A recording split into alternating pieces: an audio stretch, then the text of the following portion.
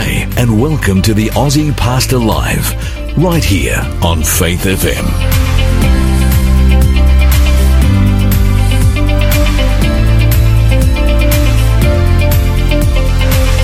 G'day, my name is Lloyd Grolleman. I'm the Aussie Pastor, and welcome to our show all over Australia. Hunty. G'day, listeners. So good to be with you this afternoon. Want to give a special welcome today to our listeners out in central New South Wales. Forbes, Eugowra, I think that's how you say it. Yep. I was talking to one of our church members who works for the government.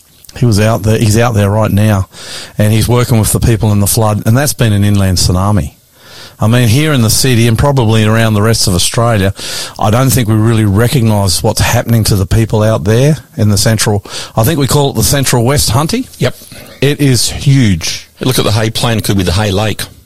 Also, they're calling it inland sea. Yeah. And the amazing thing, my mate that I was talking to from Forbes was talking about a 9'3", and I think I went and worked that out.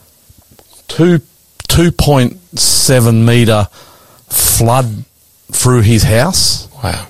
He had a neighbour who had a beautiful single level home, and he'd just done it all up, and it was looking really, really nice. And he had sold it the week before, actually, but the sale had fallen through because when they went to get the mortgage from the bank, they couldn't get flood insurance, because in some of these places now, and I live in one, to get flood insurance, they either don't give it to you or they're charging $30,000-$40,000 per annum. Yep.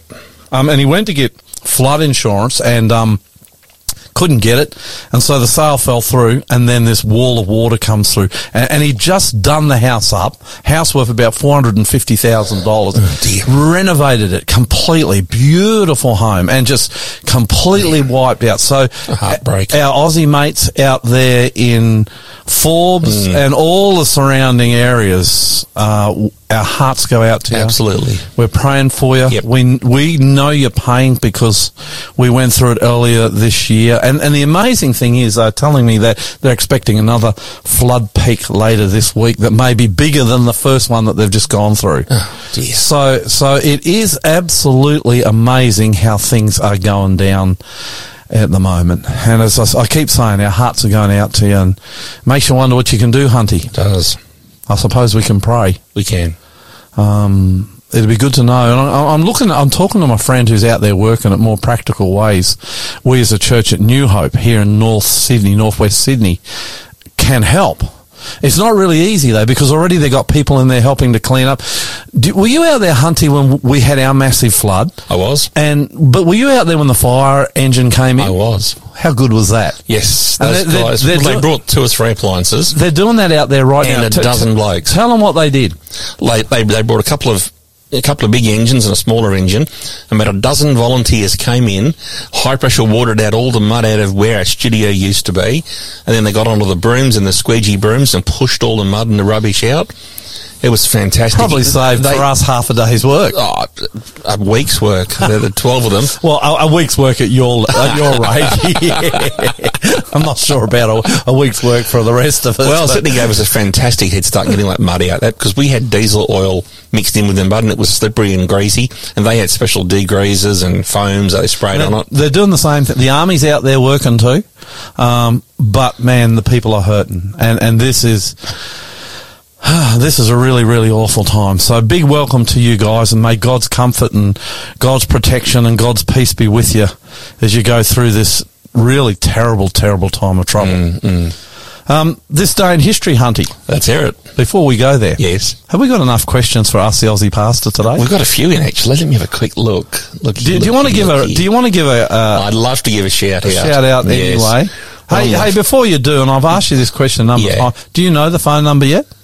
0488880851. What do you know? You've got it. That was without cheating. Okay, I'll read it with a proper voice. 0488880851. For what? That's for SMS or text, or you can email us theaussiepastor@gmail.com. For what? Ask the Aussie Pastor. That's right. If My you've got a favourite question, segment. if you've got a question, we want to hear from you.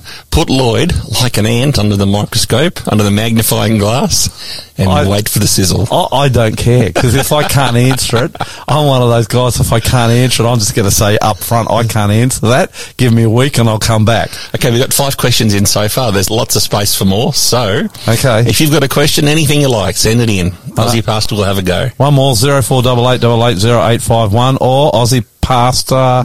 No, we've changed our email address. Yeah. The Aussie Pastor at gmail.com. It'll be like that forever now? I reckon. Okay. This day in history. Yes, please. Some good stuff today. It's a big day.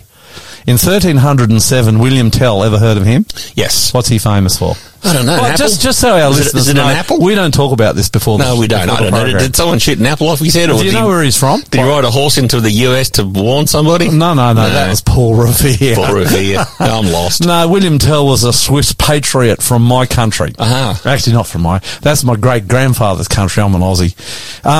He shoots an apple off his son's head. He's really, in Switzerland today, they see him as the father of the Swiss Federacy. And it was November 1307. That a Swiss patriot, William Tell, I'll remember him from when I was a kid, shot an apple off his son's head. You know, if you'd been my son and I was shooting the apple, you know what would have happened to you. You would have had my hair parted. The reason being he was refusing to pay homage to the Habsburg king.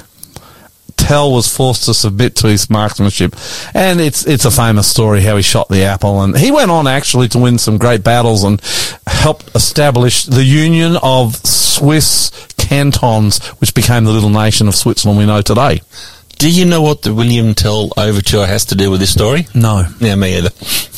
I told you we don't talk about this before we start. Disorganised, aren't we? What about this one? In 1626, St. Peter's in Rome was consecrated on this day, November 18, in 1626. Do you know how, I think I might have mentioned this before, but do you know how they raise money for St. Peter's? I do. It's a ripper story. Through indulgences. Charging money for sins. Yeah, you could go and buy an indulgence and you could buy sin. That would pay for your sins rather than the blood of Christ. You wanted to have a naughty lunch with your secretary, you just go to the church, pay some money. Let's move on. 1872, Susan Anthony was arrested by a U.S. Marshal in 1872 in America.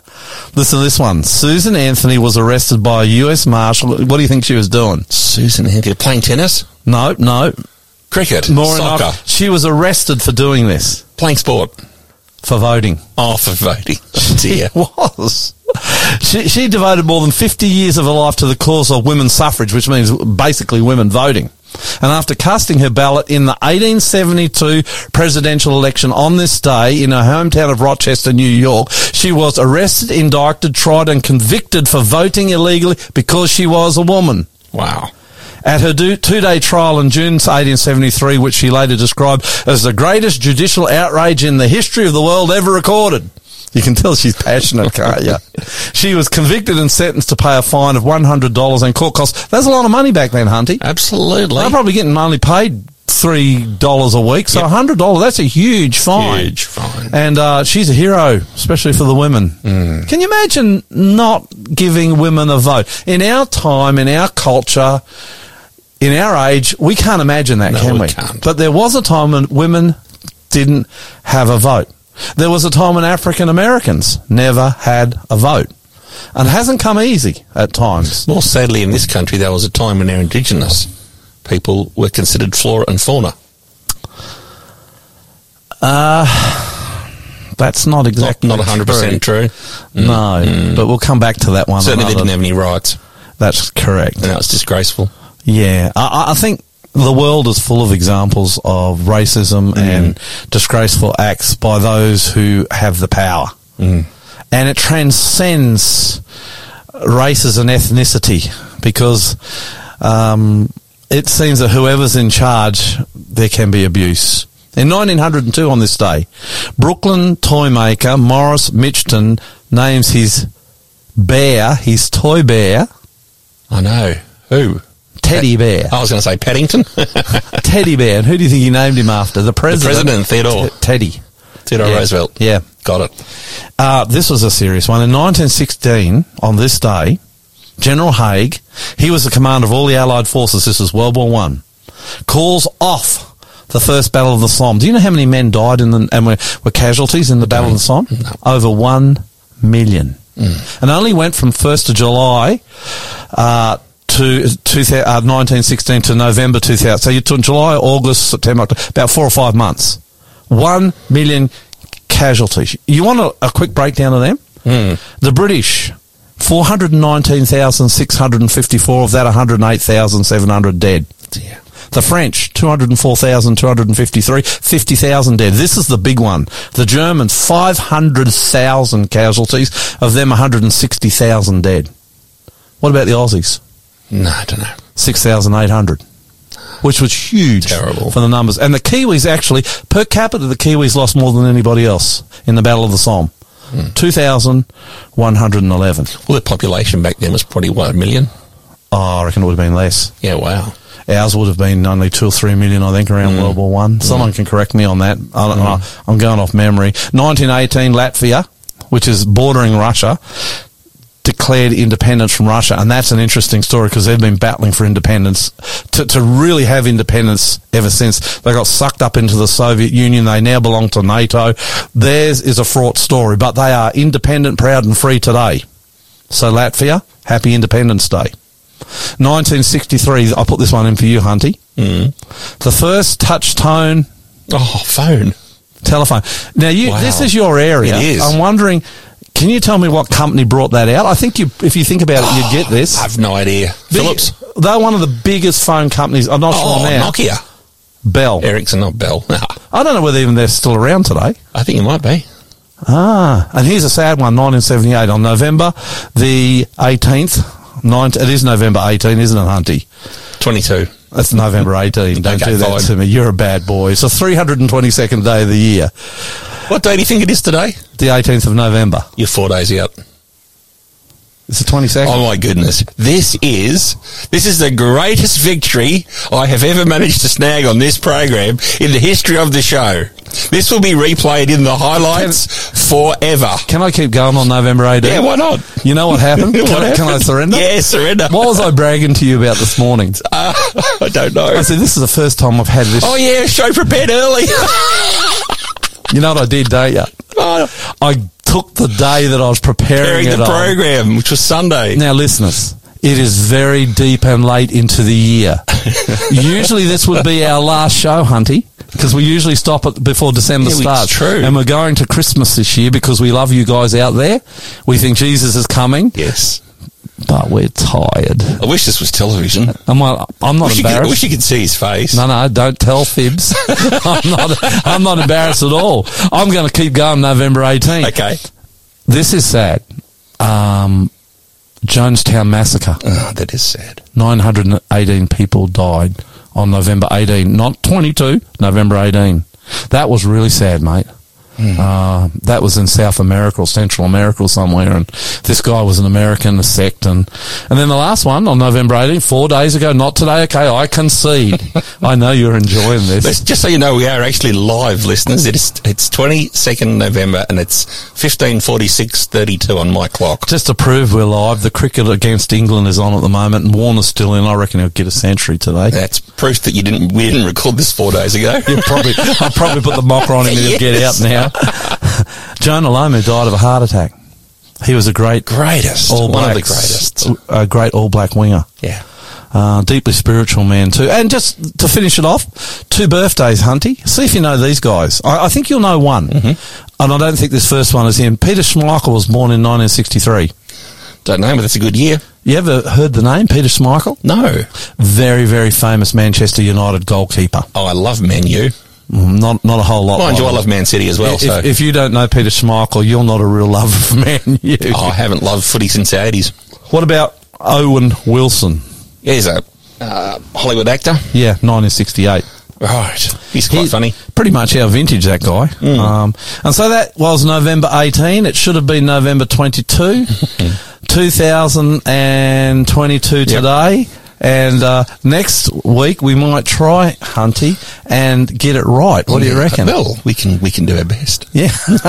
If it was 4 days ago, what's today, Tuesday? Tuesday. I was doing this on Friday. That was Friday, November 18th. I thought you did it on Sunday. No. Okay. I've been early on this one this week. You have been early. You know why? Because you're really busy editing at the moment. And for the first time this year, I'm not backed up trying to get programs ready for you. Although I am preaching at New Hope pretty regularly now. You've got a pretty heavy load at the moment with engagements and radio and television and our online mission, online Bible study. It's lighter now than it has been. The one who's got the heavy load for our listeners is one Andrew Hunt. Actually hasn't been too well this week either. You had a bit of a... driving the porcelain bus on the weekend. Yeah. Now listen. Yes. Can you pray? Love to. Begin the program? Yes. Thanks. Dear Heavenly Father, again I'd like to pray for our listeners first. The Lord, you grant them their heart's desires. You grant them peace. And you wrap your loving arms around them. Lord, as we come before you this afternoon, we pray humbly for your blessings. I especially pray for my mate Lloyd as he opens the Bible and shares your words of wisdom with our listeners, Lord. So thank you for being with us thus far. We pray for a great afternoon program in your precious name, Jesus. Amen. You're listening to the Aussie Pastor here on Faith FM. This first song's called Something Within Me. It's from a guy called Stephen Hill, who actually passed away 10 years ago. So he hasn't been with us for 10 years. And this song, he's talking about the Holy Spirit and what happens to you when you follow Jesus and you invite him into your heart. The Holy Spirit comes and it's very powerful. I hope you enjoy it. Preachers and teachers would make their appeal, fighting as soldiers on great battlefields. When to their pleading my poor heart did hear, all I could say, there's something within, something within me, got hold of the rein, something within me that banishes pain, something within me I cannot explain.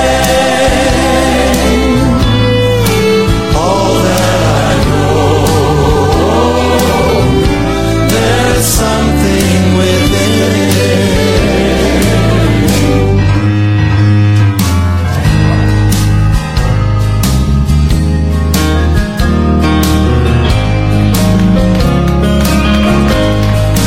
Have you that something,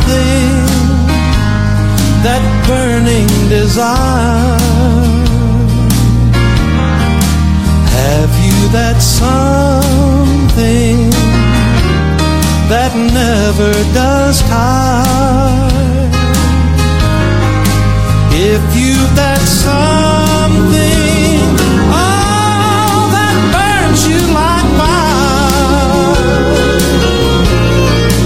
get in a hurry, tell everybody there's something within. Oh, yes, 'cause something within me, something got hold of the rain, something, oh, and something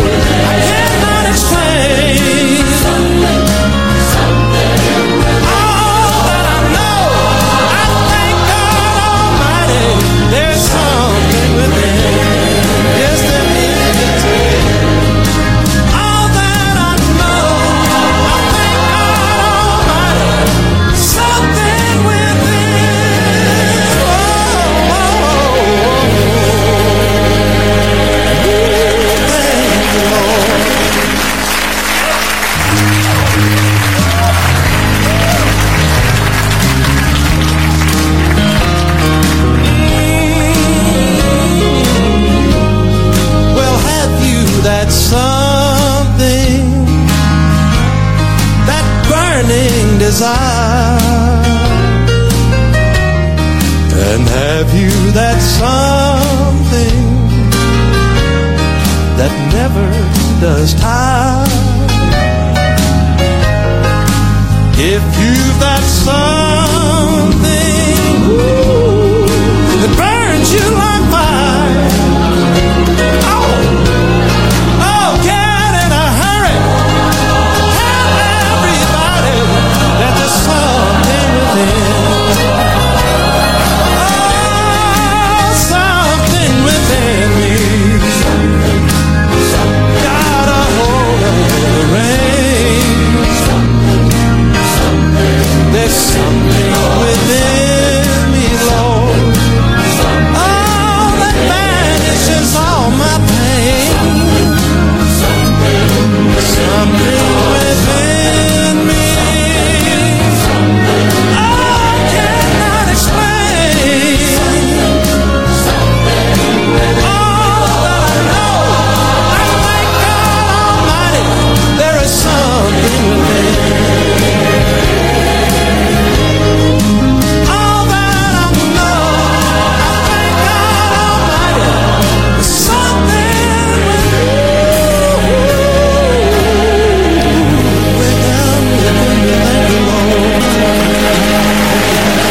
Alrighty, did that false ending catch you? No, I know that song really well. I chose it, remember? True. It probably caught our listeners though. I almost said viewers and our listeners. Yeah, I get caught on that all the time. A great tragedy losing Stephen Hill to death 10 years ago. He's a tremendous singer. Had a great experience with Jesus Christ. You know, he was actually doing a sound check, Hunty. You'll get this because you're a sound engineer. He was doing a sound check for a concert and he had a massive heart attack. And he went to sleep, and unfortunately, that was the end of him. But we're still blessed by his music. And if you want to listen to some good music, you know, one of the things I do, Hunty, and I've been open about this on this program, and I tell the church too, when I do my worship with Jesus, and I'm worshiping him, it has three components to it. Do you know what they are? What's that? Bible study. Yep. Prayer. Yep. And I sing. And this is one of the guys whose music I sing. So what I do is I find 3 or 4 songs I really like. And you know me well. I can't sing a beat. In fact, Hunty makes fun of me he used to do this, and he still will when he gets a chance, where he'll record me singing in church. Then at our Christmas party, he'll have a best hits of Lloyd singing out of tune. But the fact is, I sing, and I sing in my worship to Jesus, because I think it's really important in the times we live in. This is a tip for you listeners who want to walk with Jesus. Make sure every single day. How often do I say this, Hunty? I'm relentless on it, aren't I? Absolutely. Look, spend time with Jesus every day in Bible study. Spend time with Jesus every day in prayer. And I reckon this is a big thing. Sing. And I sing. And so what I do is I get these songs I really like, and I go and find the lyrics for them. Put them on my computer. I put my earphones on and I sing. And I don't know what my sons and what my wife. I got 2 sons living with my wife. I don't know what. Well, I know what my wife thinks. She gives me heaps, but she understands what I'm doing, and it deeply blesses me. And singing this guy's songs, and that's one of them. It deeply blesses. Actually, I'm an audiosaurus myself, and I'm very much enchanted by music. And yeah, you are. It is a big key to my salvation. How many songs have you got on your phone? At any one given time, over 10,000. Yeah. And that's not counting, because you'd be on, what do they call those? Spotify and all them too, wouldn't you? Spotify kind of has destroyed that need for all those songs on your phone. I've lost all the ambition there to hang on to songs. It's just Spotify. Are you deleting them at all, or? My current phone actually has no songs on it. Oh, 0. Okay. So Spotify. you've moved to Spotify. Spotify is very smart, because when you play a certain brand and type of music, it goes picking that for you. And yeah. And I make playlists, and I hit, there's a download button you can hit, say your phone's full of songs if you're ever out of Wi-Fi or 5G service. Yeah. Well, I get deeply blessed by doing my... me too. So this is how I do my worship. I start off with singing. I'll have a little prayer, and Lord, here I am to worship you. And then I'll start singing, and I'll sing 4 or 5 songs. Mate, I can spend, if I've got the time, I can spend over an hour singing. My voice is hoarse. Wow. But I don't know what it is. Have you ever done this? I do it in the car. Yeah, but this is worship at home, where I'm not even driving. I'm concentrating totally on my time with Jesus. It's I know you, do you sing though? I do enjoy I have music, and it's never very heard you spiritual sing. for me. Very rarely will I sing. In fact, never in public with anyone near me, but in the car when I'm worshipping God through Christian music, I will actually sing my heart out. I think you can probably sing a lot better than me, actually. But I sing. In fact, I've got a suspicion you can sing. I've actually got a bit of an acoustic curse. I've got a semi-perfect pitch still going on in my head. If I can't sing the note perfectly, I offend myself. Mate, take it from me. I'm not offended when I get the wrong date, November 18. I'm not offended when I sing out. But when I'm singing out of tune, I don't sing out of tune. I just got there's no quality to my voice. Who cares? When I'm singing, I've mentioned this before on this program, it is because it goes through the Holy Spirit and Jesus to get to God, the intercessors, I call them. Mm-hmm. And when I sing, it is a sweet, sweet, sweet sound to the Father. For sure. As I worship. And it just lifts me, eh? Mm. And Stephen Hill's one of those guys I sing. News time. Elgowra. Is that how you say it? Yeah, I reckon it is. Ugowra. Mm. I've never been there, have you? Yes. I've never been there. Talking to my mate, it's flat as a tack, apparently, mostly out there on that hay plain. It is flat as a tack. The federal government has come in and said they're going to give people affected by the flood $50,000 each. 25 up front to get started, and another 25 if you cop up some receipts. That's better than the 3,000 I got. But you've got to be a not-for-profit or a business. Oh, not houses? Not at the moment. So they're just getting the $3,000 that we got. Yep. Look, that was helpful. I'm very appreciative, but it didn't go anywhere near. I'm still paying for the damage, mate. I'm up for probably $5-6 grand just in the electrical bill. Yep. And yeah, anyway. No. The insurance claims the biggest in Australian history. Yep. Billions. $5.5 billion. As I said earlier, if you want to insure your house now for a flood out there, literally you can't. No. But if you can, it's $30,000-$40,000 per annum. I mean, who's going to pay that sort of money for flood insurance? That's cheaper to put your house up on stilts. Yeah, well, even that doesn't work, though. I mean, really? My house is up on stilts, mate, and how close did I come to going under? And if that had rained another day or two, I would have went under. There's no guarantee. You've got to actually, in my view, you've got to build your house out of the flood area. And he was telling me amazing stories how the salvos have come in. There wasn't a lot of food around in Ugowra. This is my mate who's working out there. The salvos came in and they're providing food kitchens and providing burgers and that. This is good work, isn't it? Absolutely. Really, really good work. And I'm going to talk to ADRA in the next week or two and see what they're doing. Yeah, we should. They're generally into this sort of stuff. ADRA, Adventist Development Relief Agency. One of the best and biggest in the world. Is it one of the biggest? Yes. You don't hear anything about it because it's non-political and not allowed to advertise, but it has a lot of big government contracts to provide water and sanitation globally. It's one of the few companies that doesn't take chunks out of the money donated. Mostly all the money you give goes to the projects they're designed to go to. They reckon that these places out there are going to be stuck for weeks. Flood affected. Yep, roads closed. And you see these pictures of these big trucks stuck out there between the flood, and these guys, they're going nowhere. And I mean, you're going to run out of diesel to run your air conditioner. It's going to get real uncomfortable out there for those poor truckies stuck out there. It's horrible. Yeah. And now you've got Condobolin that's going to go under. And so there's a lot of really bad stuff going on out there. I thought we just mentioned that, Hunty, because I think we need to remember those people in our prayers. And as I said to you, if you're out there and you're being affected, all our love to you, and I wish we could do more, Hunty. Absolutely. Yeah.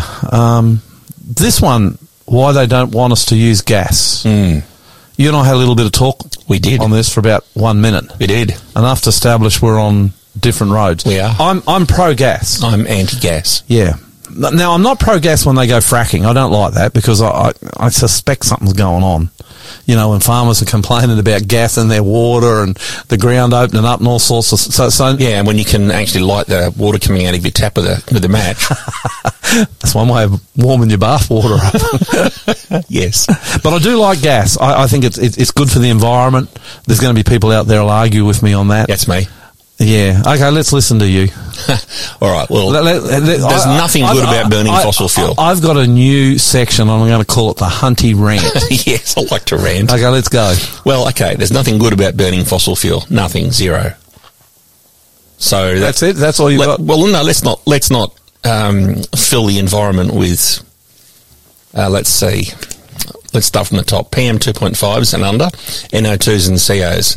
That is particles in the air that are smaller than 3% of a human hair, NO2, which is nitrous oxide, and CO, which is carbon monoxide. Are you losing us all here, or? Okay, all right, let me put it in plain simple terms. If you go to a car park, say you go to the shopping centre and go into the underground car park, they've got sensors that will set off an alarm to evacuate you from the car park at about 150 million parts, 150 parts per million of carbon monoxide in the car park.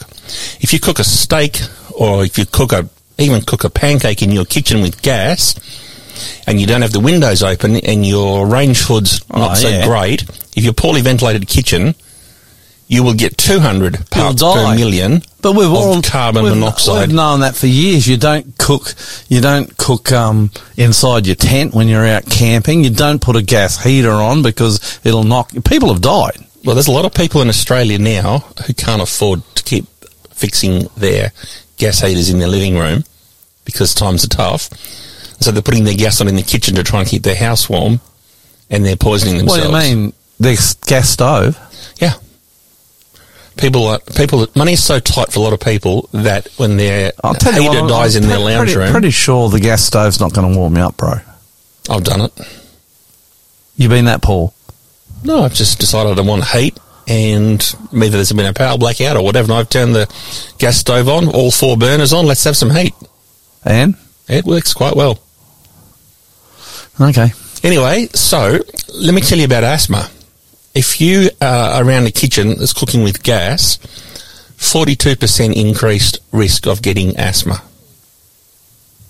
That's pretty savage. I'm giving you the floor. Yeah, well, I've taken it, and I'm telling you, if the car parks around the world are mandated to evacuate you at 150 parts per million, how can you be cooking in your kitchen at 200? I'm not arguing. All right, let me talk about... I do have a gas stove at home, though, and I do love it. I love it because it's instant heat. It's easy to cook on. It's easy to regulate. Let me tell you... It's easy to regulate the heat. It gives you a nice, even heat. No, let me tell you what's more faster and easier to regulate, and that's induction electric. I don't know about that. Just as fast... I've got an induction electric stove. Well, you need to have an induction electric stove with the induction pans, which I do. What's that? What do you mean induction pans? They're special pans that allow... Sauce ones? Yes. And there's cheap ones and there's good ones. The cheap ones don't let the induction work properly. So you get a good induction pan on a good induction stove. It's pretty much instant heat, and you don't heat your kitchen. So in summer, you're not fighting against your air conditioner to make your food warm. I got to tell you, I've never felt excessive heat from the gas stove in summer. Okay, you go to any kitchen... This is news to me. Go to any commercial kitchen in Australia making food in a milk bar or whatever, and walk in the door on a summer's day and go, oh man, it's hot in here, because they're all powered by gas. Well, if you go to a fish and chip shop, that's the one. The oil's hot. That'd be electricity most of the time, wouldn't it?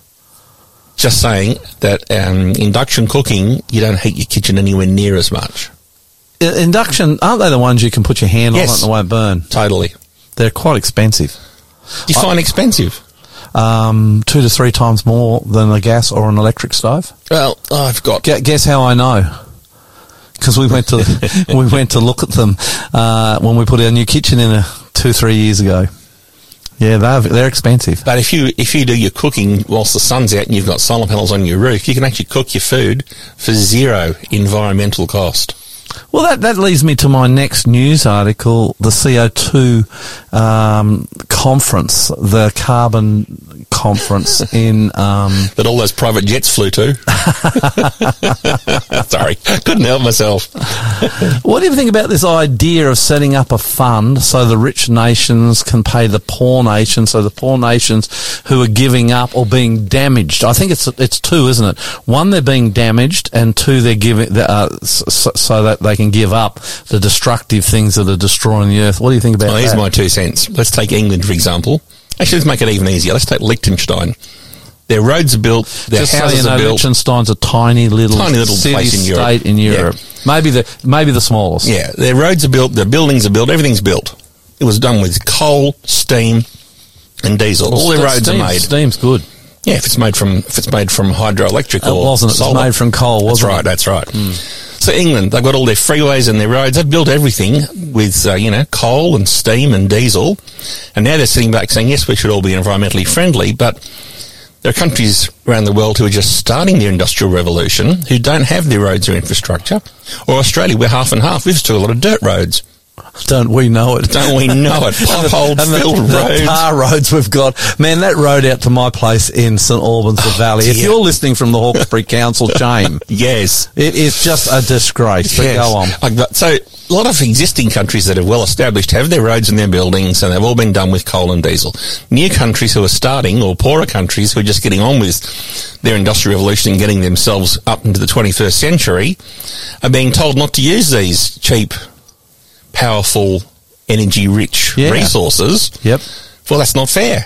So you think it's a good idea? I think it's a wonderful idea that the countries that are established help the poorer countries get caught up. You know what made me laugh a bit? What's that? They all voted for the fund, but nobody voted to put any money in the fund.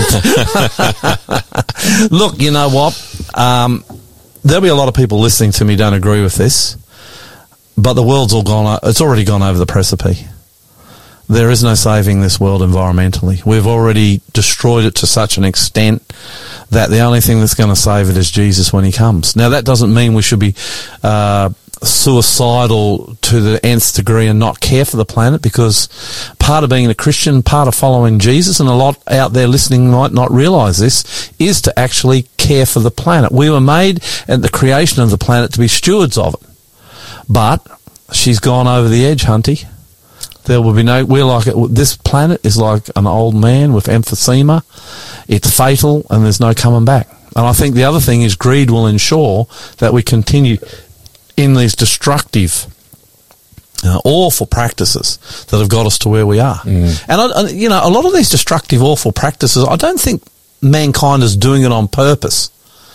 Flying planes, driving cars. I don't think we go out to wreck the planet. It's just with technology, we haven't been able to keep up with the environment and looking after it as perhaps we could have or should have, and we didn't even realise until a few decades ago, Hunty, the damage we're doing. But I think if you look at these things, if you look at the floods, if you look at the struggle we're having with energy, Hunty, and then you look at the battle we're having trying to save the world. So it's not just about energy and where we get our energy from. It's trying to save the world environmentally. I think thinking people recognise and realise that we're on a no-win here, and we've got to look up. We've got to look for salvation. We've got to look for Jesus and his return. For sure. You're listening to the Aussie Pastor here on Faith FM. Greater Vision, one of my favourite groups, and they're singing a beautiful song. I could never praise who? Jesus. I could never praise him enough. I could never praise him enough for the cross of Calvary. I could never thank him enough for salvation full and free.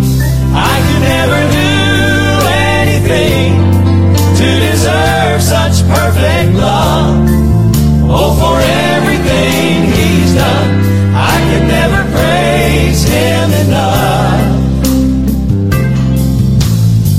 For many years I've served the Lord the best that I know how, giving unto him my time, telling of his power. But if I were to spend unending hours on my knees, praising him for everything he's ever done for me, I could never praise him enough for the cross of Calvary. I could never thank him enough for salvation full and free. I could never do anything to deserve such perfect love. Oh, for everything he's done, I can never praise him enough.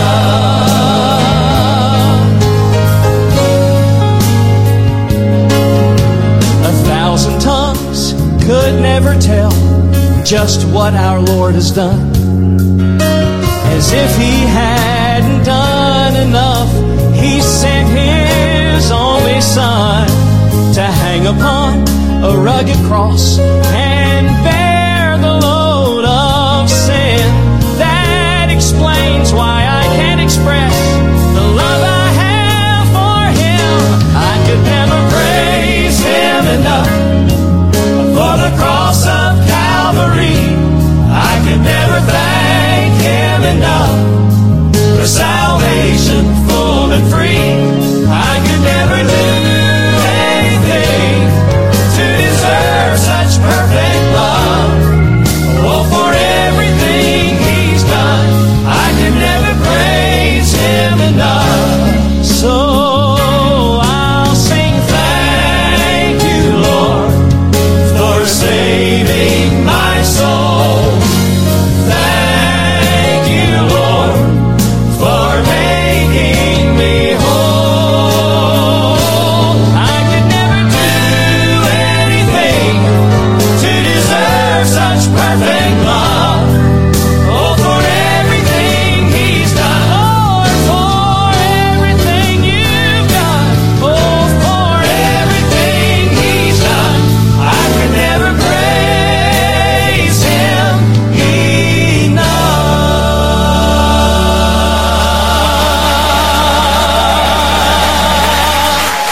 Okay. Okay, that's a nice song. That's mate. a beautiful song. Hey, do you know much about the occult? Not much. Okay. I know to avoid it. Do you know what it is? How would you define the occult? A form of Satan worship. Is that so? When I'm talking to you about the occult, I'm just thinking that's people worshipping Satan. okay. Am I wrong? No.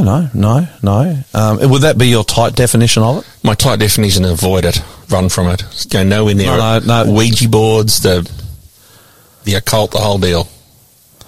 Have nothing to do with any of it. I haven't had a lot to do with the occult myself, and when I define the occult as anything to do with the supernatural on the dark side. And it's a people have a fascination with the occult. Whenever I preach about the occult, people really get into it, and I'm talking Christians. I haven't had a lot to do with demons. People don't believe that they exist. I've seen enough of them to know that they do exist. I've had a couple of experiences where demons have attacked me, but I would not say that I'm a pastor that spent a lot of my time in the occult. I knew a pastor in the last church. We both know him, Hunty, who spent a lot of time in the occult and dealing with and helping people who are caught into the occult. Yep. But again, I would define the occult as anything supernatural from the dark side. You want to say something? I was going to say, I had a very close family friend who was considered in the church that I attended one of these people who goes on championing things for God. And the stories he told me, they frightened me.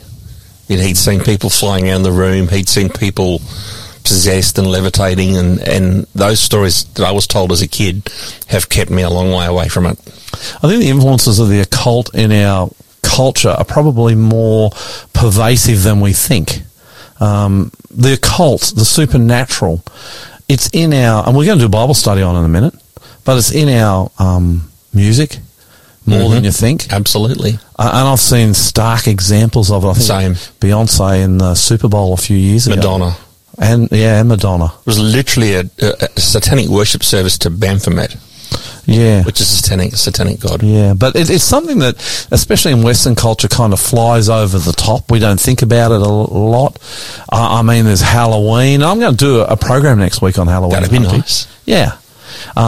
Exposing Halloween for what it is. We spent one Halloween in Hollywood one year, didn't we, together? You did. You didn't come. Remember, I went to sleep. Oh, right. I said, but Hunty was gone. He was gone. off. He was off down the road. Off filming. I think he came home at about 3 a.m. or something or other. But lots of footage. No, I'm not into that. I was asleep. But we'll talk about Halloween next week. But the occult, it is in our culture.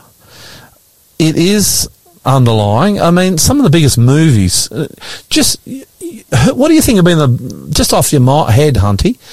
And I don't know whether you can even answer this. Some of the biggest movies in the last decade. Omen? Probably not. Oh. No, I'll bet you none of our listeners much know The Omen. Just don't even think occult. Just think some of the big movies. Avatar? Avatar, full of the occult. That Blue movie. So there's Avatar. What else? I'm going to hit Google. The ones in the ones in New Zealand. Oh, right. And I'm trying to remember them myself. Hobbit stuff or wizards and witches. Yeah. Well, there is the Hobbit. And what was the other program with the Hobbit? See, we never watched them. That's why I've done some Googling. Here we go. Eyes Wide Shut, Angel Heart, The Love Witch, Hereditary, No. You obviously haven't got The Wicker Man. No, I'm not on it. No, you're not on it. All right. The bottom line is in our music, in our movies. The Exorcist. No. Ouija. These are movies way off, bro. Oh. I'm talking about big mainstream movies. That have really made a difference. And Harry Potter and an entire series is immersed, saturated in the occult. And yet we see it, most of us would see it, and I don't include myself here. I actually think it's quite dangerous because that Harry Potter series is full of real spells and... Are they real? Yeah, they are. From real spell books? Yeah, they are. Ouch. And people would say, oh, that's just fantasy. And look, I understand why people come from that, but the reality is underneath, this stuff is really, really dangerous. You haven't found those New Zealand blockbusters for me, have you? I didn't look. The big movies made in New Zealand. You Google that, mate, and you'll come across them real quick. There's one, as I get an older, Hunty, I'm just not, my head's not working like it should have, which is a bit of a worry to me sometimes. I know the movie I'm trying to get here, the movie series I'm trying to get, but I just, anyway, we'll come back at that. We will. This guy was into the occult. He grew up in it. He was immersed. I want to listen to your story. You ready to go, Hunty? I'm ready to go. Listen to the story. Okay. I think. Yeah, we're gonna get there, old man. One of the darkest moments in Santeria was accepting the identity that the demons gave me, that I was one of them, and me being a witch. All her life, Ileana Sultani was searching for acceptance. She says she found it through the occult. To me, it was the beauty of the rituals and the connection with the community. You felt that you were empowered. Ileana's parents divorced right before she was born. Her father's absence left her with feelings of rejection she would carry for years to come. That I was not loved, that I was not good enough for him. And due to that, I grew up with low self-esteem. Ileana's journey into the occult started at age 12.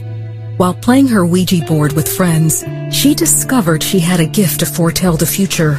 Some started calling her a witch, a title she would embrace for several years. I was finding my identity as the gifts manifesting, that maybe that's who I was, that I was a witch. I felt empowered, that I was able to make them feel good. By the time she was in college, Ileana was reading tarot cards for people. She pushed aside the things she learned going to church with her grandmother as a child, in search of what she called higher enlightenment. When I read cards, I didn't think I was doing darkness. I was still think I was in the light. Ileana put away the tarot cards. However, it didn't stop her from venturing into another occult religion, Santeria, which originated in Cuba. Practitioners of Santeria claim to follow God while practicing dark rituals, magic, and animal sacrifices. Ileana, now an accountant, was drawn deeper into Santeria. By the end of 3 years, she had earned the title Bruja, or Little Witch. The change had been so subtle, she didn't realize who she'd become until one day she saw something disturbing in the mirror in her sleep. My eyes were on fire in the mirror, like red on fire. And I knew there was a power, and I didn't want to go into practicing dark magic. Now you're talking about voodoo. Now you're talking about raising also the dead. Ileana threw away the idols and tools and left Santeria. Within the week, she was in the hospital, violently ill with internal bleeding. Unable to find a cause, doctors suspected she had an unknown virus and feared she might die. While they had no answers, Ileana had a visit from some people who did. The Santos, the saints, were very upset at me. They told me to come back, that just to do several rituals, to do several sacrifices, and then everything should be fine. Which I told them no, that I was not going back. Ileana would stay in the hospital for 2 weeks before the symptoms and bleeding stopped. Then, after getting out, she lost her job. The battle continued, and she blamed God. I ended up losing everything, which at that time I said to God, why are you allowing this? I started having intense dreams where demons will show up in my house and they will try to choke me. I just want a normal life. All I want to do is just leave everything that has to do with the spirit around alone and don't see demons and just move with my life. Over the next 5 years, Ileana dedicated her life to her career. While working at a bank, she met a Christian coworker who told her God had a message for her. And she said, God wants me to give you this verse. And she gave me Jeremiah 29:11, for I know the plans that I have for you, says the Lord, plans not to harm you. And at that moment, I was so mad at God that I didn't want to hear that. While at her job, a month later, Ileana says she heard God's voice. And he said to me, wake up, the time is near. And right there, I felt like all my spiritual senses were awakening again. When Ileana went home, she prayed. I said, Jesus, forgive me for everything that I have done. And I really want to follow you. I want to serve you. So that night, as I go to sleep, I didn't see anything in the dream, but I heard audibly, we're rejoicing because you are back. And I said to him, who am I for you to do this? And he said, you're my beloved. For 1 year, she spent time with God and learned how to hear his voice. He removed all false identities that I had. I was not a witch. I was his beloved daughter. I was not an orphan. No more demonic manifestations. No more anxiety, no more fear. I just walk in this life of peace, trusting him completely. Today, Ileana is married, has a son, and is a realtor. She's written a book about her journey of freedom from the occult. She also has a Facebook show where she gives encouragement to those in need. No matter what you're going through, God always will turn things around for you. If you decide to say yes to him, God loves you and that God wants to have a relationship with you. Seek the true God, the only true God through his son, Jesus Christ. Pretty good. She's given good advice, and she had an experience in the occult, grew up in it, literally married in it, immersed in it, and she never came out of it easy. But the thing is, if you're in the occult, if you're into the supernatural, there'll be some people listening today who are. There'll be a lot of people who listen will scoff and hoo-ha about what we're saying, re the occult. I know for a fact, you know for a fact, Hunty, that it's fair dinkum and it's real. Now, the next year or two, you and I are going to head up to New Guinea again to do some of these big outreach programs we do up there. That's where I've run head first into the occult. Seen demons, had demons attack me, had demons turn up to my programs. These things have been witnessed by thousands and thousands of people. I think I've said to you before, I was on the way back in the plane and I was talking to a mining magnate, guy who owned a mine up there, really wealthy guy, can't sit in business class because there's no business class, ended up sitting next to me. He said, what are you doing? I said, I'm a pastor. He said, what are you doing up here? And I shared with him. And I shared with him, because I'd just been up into Mount Hagen, some of the full-on occultic experiences I had. Now, this guy was a secular Aussie, not into religion, not that spiritual that I could tell. He never blinked, because he's been up there and he's seen it for himself. See, up in Papua New Guinea and some of these other places, the occult, the demons, they're out there on the front line. You can see them. They're in your face and they'll take you on openly. Down here in Australia, they're a bit more cloaked. Yeah, they disguise their work. They like to think that they're more sophisticated in their, because up there, there are a lot of, their religion is pagan. Yes. And by the way, a lot of Indigenous, and this is again really unpopular stuff to say in our culture, but I'll say it boldly. And I know I come under massive attack for this, but I work with these people. A lot of our Indigenous cultures have religion that is rooted in their cult. And Hunty, it's dangerous. And as a servant of God, I've walked straight into the middle of it and I've experienced it for myself. Yep. And before you hoo-ha me, how many of you out there have woken up with a demon around your neck choking the life out of you? You reach up to get the hands, and there's nothing there, Hunty, but you're being choked to death. Yep. And I, right before we do this little Bible study, I want to put it right on the line. If that ever happens to you, whether you're walking with God or not, you call on the name of Jesus Christ of Nazareth. If you can't call it out audibly, and that's a good way to do it, but if you can't, you cry out in your mind, Jesus will hear you. No matter where you are with him, no matter where your situation is, he will come and he will rescue you instantly. And it is an instant rescue. And it's a guarantee. He will not tolerate the demons harassing people when they call on him for help. But they will harass you. They will cause trouble. Before we move on, I just let our listeners know that if you are interested in following that lady's amazing story and transformation, on the Aussie Pastor Facebook page, I put a link to her Facebook page. Good. She does a bit of public speaking and she's a few live podcasts and things. So if you're interested in pursuing her journey to Jesus, just for the next few hours, I'll leave it on the Aussie Pastor Facebook page. I put a tongue-in-cheek picture of a weather vane with a witch and a black cat on it, so you can find it. Yeah, good. Yep. Good. Funny that you say that's tongue-in-cheek, because people think, a witch on a broom with a hat, or a wizard in a movie, no big deal. Yes, it is a big deal. And it's a big deal to God. If you're going to follow Jesus, and you're going to have a relationship with him, well, let's see what the Bible says. I was hoping not to offend. I've got some Wiccan friends, and I never want to offend anybody, but I thought that would be a good picture for people to see and go, oh, yeah, that's the story I want to read about. I don't think we should worry about offending people too much on this subject. If you're into the occult, if you're into Wicca, get out. I'm going to just be upfront and blunt. Get out as fast as you can. Do what that girl did. Yes. Coming out, you might have some problems. That's all right. Call on the name of Jesus. Get out. Don't fool with these things. Don't muck around with them. Don't spend any time with them. They are dangerous. And don't worry about their threats. Don't worry about the spells that people who are in it, if you're trying to get out, might cast on you.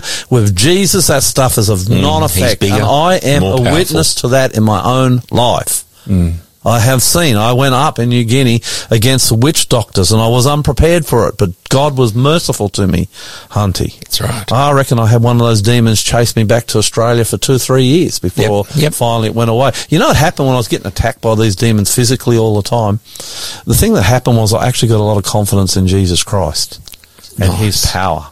So am I afraid of them? I'm very, very respectful. I don't talk to demons. Yes. I don't in any way have any communication. If I get attacked by one, it hasn't happened for a long time. But if I get attacked by one, I call on the name of Jesus. I don't in any way have anything to do with them. And I haven't done this much, Hunty, but I think only once or twice in 32 years of ministry, but if I go to someone to visit them who's demon possessed, you get some of these pastors who will talk to the demons, not me, not in a million, billion, trillion years. They are more than my match. They're more powerful than me. They're wiser. They're smarter. They're stronger than me. Why would I go up against them? Why would I talk to them? Why would I communicate with them? It's not going to happen. All I do is kneel down and pray for Jesus to come and rescue this person, to protect us both as we go through that experience. Okay, what's the Bible say? Hunty, let's have a quick look. Well, I think maybe we'll look today at 4 Bible texts and then we'll keep going next week. Okay. Ephesians chapter 6, verse 11 and 12. Paul says, what version are you in today, NLT, mate? is that all right? You love the NLT, don't you? I do love it. I do too. My latest favourite version. Actually, I've got a couple of favourite. Yeah, you do. I got it now. Have you? I've got your favourite version now. NLT. CEV.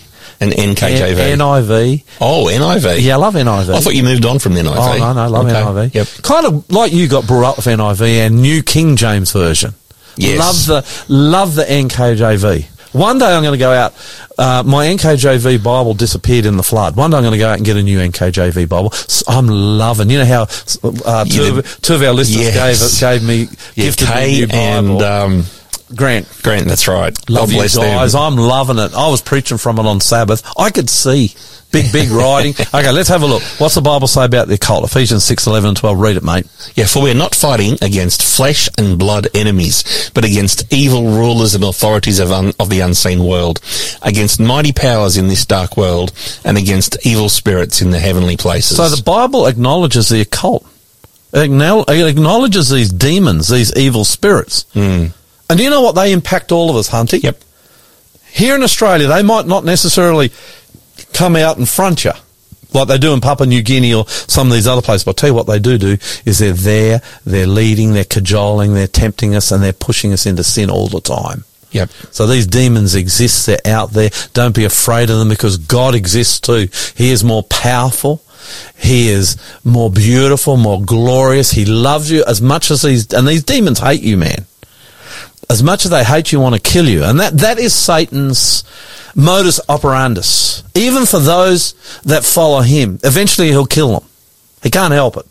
But not Jesus. He loves you. God loves you. It's a deep love. It's a precious love. It's a special love. And he'll save you. Satan will try to destroy you. So here the Bible's just acknowledging the reality of these demons in dark places. They're unseen. They're evil. When it says they're in heavenly places, it doesn't mean they're in heaven. It just means they're in a place where you can't generally see them, but they will appear at times. This next one, Hunty. This is God. What are you going to say, mate? No, I was going to say this text, I've known this text my whole life. This is probably the strongest warning you can find in the Bible, in my opinion. You're going to find there's big warnings like this in the New and the Old Testament. On this topic. Yep. But you're dead right. This is a big one. Deuteronomy 18. Talking to the Israelites before they go into the promised land that God had given them. Yep. And this is a big one. Listen to what God says. When you enter the land the Lord your God is giving you, be very careful not to imitate the detestable customs of the nations living there. For example, never sacrifice your son or daughter as a burnt offering, and do not let your people practice fortune-telling or use sorcery or interpret omens or engage in witchcraft or cast spells or function as mediums or psychics or call forth the spirits of the dead. Anyone who does these things is detestable to the Lord. It is because the other nations have done these detestable things that the Lord your God will drive them out ahead of you. But you must be blameless before the Lord your God. The nations you're about to displace consult sorcerers and fortune tellers, but the Lord your God forbids you to do such things. Human couldn't be clearer. Yeah, human sacrifice, the occult go together. Fortune telling, the occult go together. Sorcery, occult, omens, witchcraft, spells, mediums and psychics, calling forth the dead. This stuff is all occultic. It is not of God, and he forbids the human race from doing it. And you know why, Hunty? Why? Because it's dangerous. Yep. It's dangerous to you spiritually, but it's also dangerous to you physically. Look at this one, Hunty, Isaiah 47, verse 12 through to 15. Now use your magical charms. Use the spells you have worked at all these... Use the spells you have worked at all these years. Maybe they will do you some good. Maybe they can make someone afraid of you. All the advice you receive has made you tired. God here, just so you get the feel of it, Hunty, he's being sarcastic. Sarcastic, yeah. He said, go on. Go and use all these astrologers and magic charms and witches that you've been using. See what they'll do. Now look what he says. Yeah, where are all your astrologers, those stargazers who make predictions each month? Let them stand up and save you from what the future holds. But they are like straw burning in a fire. They cannot save themselves from the flame. You will get no help from them at all. Their hearth is no place to... Hearth? That's like hearth. I reckon it's hearth. No, it's hearth. Bet you're wrong. Don't argue with me on that one. Oh, the handbrake and slam the door. Go on. Their hearth is no place. Oh. Well, what's I read you say? Hearth. Their hearth is no place to sit for warmth. And all your friends, those with whom you've done business since childhood, will go their own ways, turning a deaf ear to your cries. You're going to rely on the occult, if you're going to rely on demons, witches, wizards, stargazers, astrologers, you're wasting your time. God says they're no use. In fact, he's scornful here of them. I think we should be the same. And sarcastic. Yeah. They claim so much and they offer so little. In fact, you know what they offer? A dark road to death. And that's it. Last text, Hunty, because Okay. I know we're running majorly Screaming behind today. behind, yeah. Isaiah 8, 19 and 20. Someone may say to you, let's ask the mediums and those who consult the spirits of the dead with their whisperings and mutterings. They will tell us what to do. But shouldn't people ask God for guidance? Shouldn't the living seek guidance? Should the living seek guidance from the dead? Beautiful, Hunty. Crazy. I mean, if you want guidance, if you want to know where to go, if you want to know the future, if you want some assurance of your life, don't go to a witch, don't go to a clairvoyant, don't go to an astrologer or a soothsayer or a wizard or any of these people. They are workers of darkness. Don't go to them. Go to God. Go straight to God.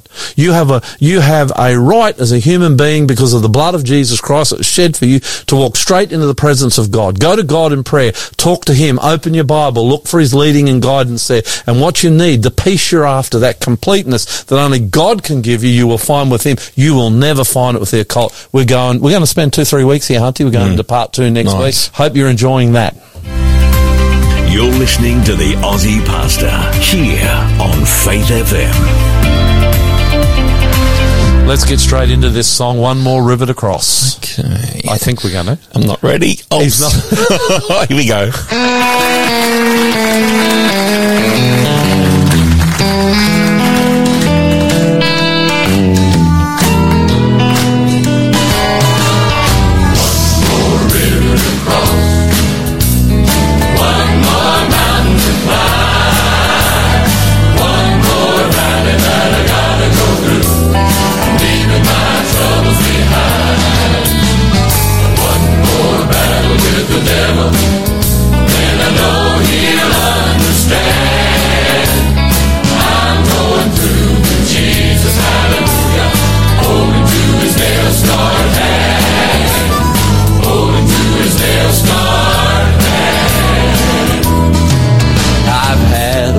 Troubles and trials in my little lifespan, and when I'm standing alone and the battle is hard, I always do the best that I can.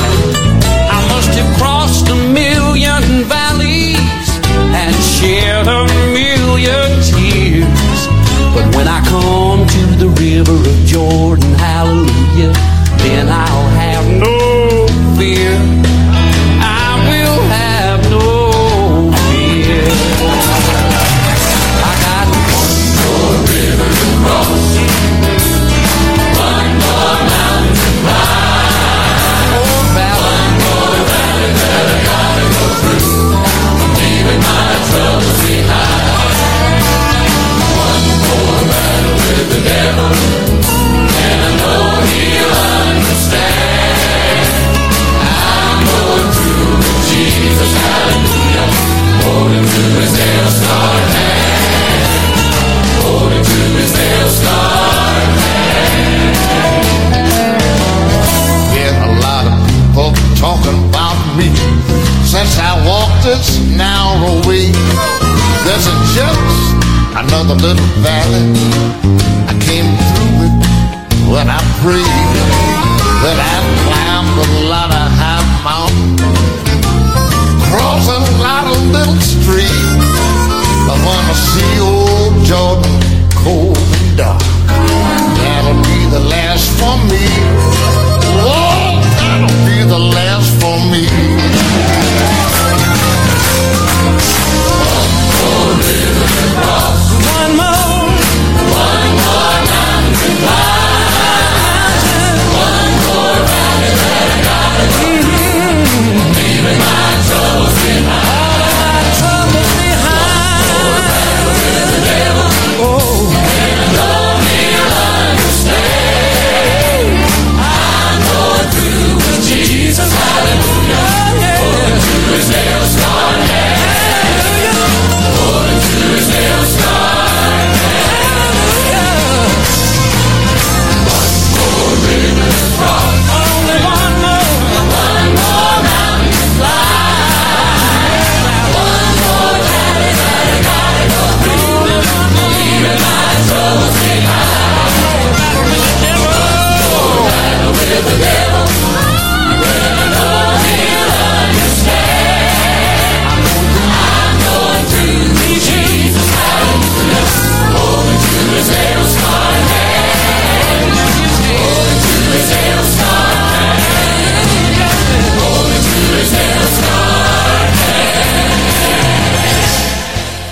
Okay, happy Woohoo. song. You like that? It's a ripper. Happy I song. love songs like that. Yeah, I bet one of our loyal listeners, Lil, would like that one even. Maybe. I'm not so sure she would, actually. She's probably still tapping her toes. Hey, Harold, are you there? Oh, let me see. Hang on. We got Hey, him. Lloyd. Yeah, good to have you on today. This is a good story. That's a fantastic story, Lloyd. I could almost say my countryman, but my great-grandfather was Swiss, so I'm not really Swiss. I'm an Aussie. So far away, I can't even get a Swiss passport, man. Let's find out about Ulrich Zwingli, Swiss patriot, soldier, and a great man of God. Where and when was he born? Well, he was born in Switzerland in the canton of St. Gall, a little place called Wildhouse near Toggenburg. It was New Year's Day, 1484. And just for a comparison, it was within 7 weeks of Luther's birthday. So, what, Martin Luther was a little older than him or younger? Just 7 weeks older, yes. Wow. So these guys was born more or less the same. They were compatriots. That's right. But quite different. By the way, that canton that he was born in, is that German, French? Is it...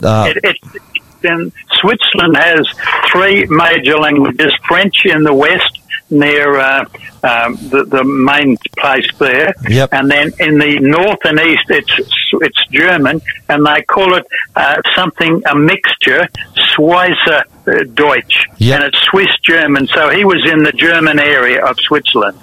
And the other, of course, is the Italian area. So That's down the south. Yeah. he wasn't that far from Basel. No, well, actually, how you pronounce it, I found out, is Basel. Yeah, that's right. But he's where he was born was not far from there. Is that correct? That's right. Well, he's coming from my home territory because we come from a little village not far from Basel. Well, he was a great guy. He was. I wonder whether we're related, Hunty. I'd like to think so. Zwingli Grolleman. Nah, not close. What gift did he have that was similar to Luther?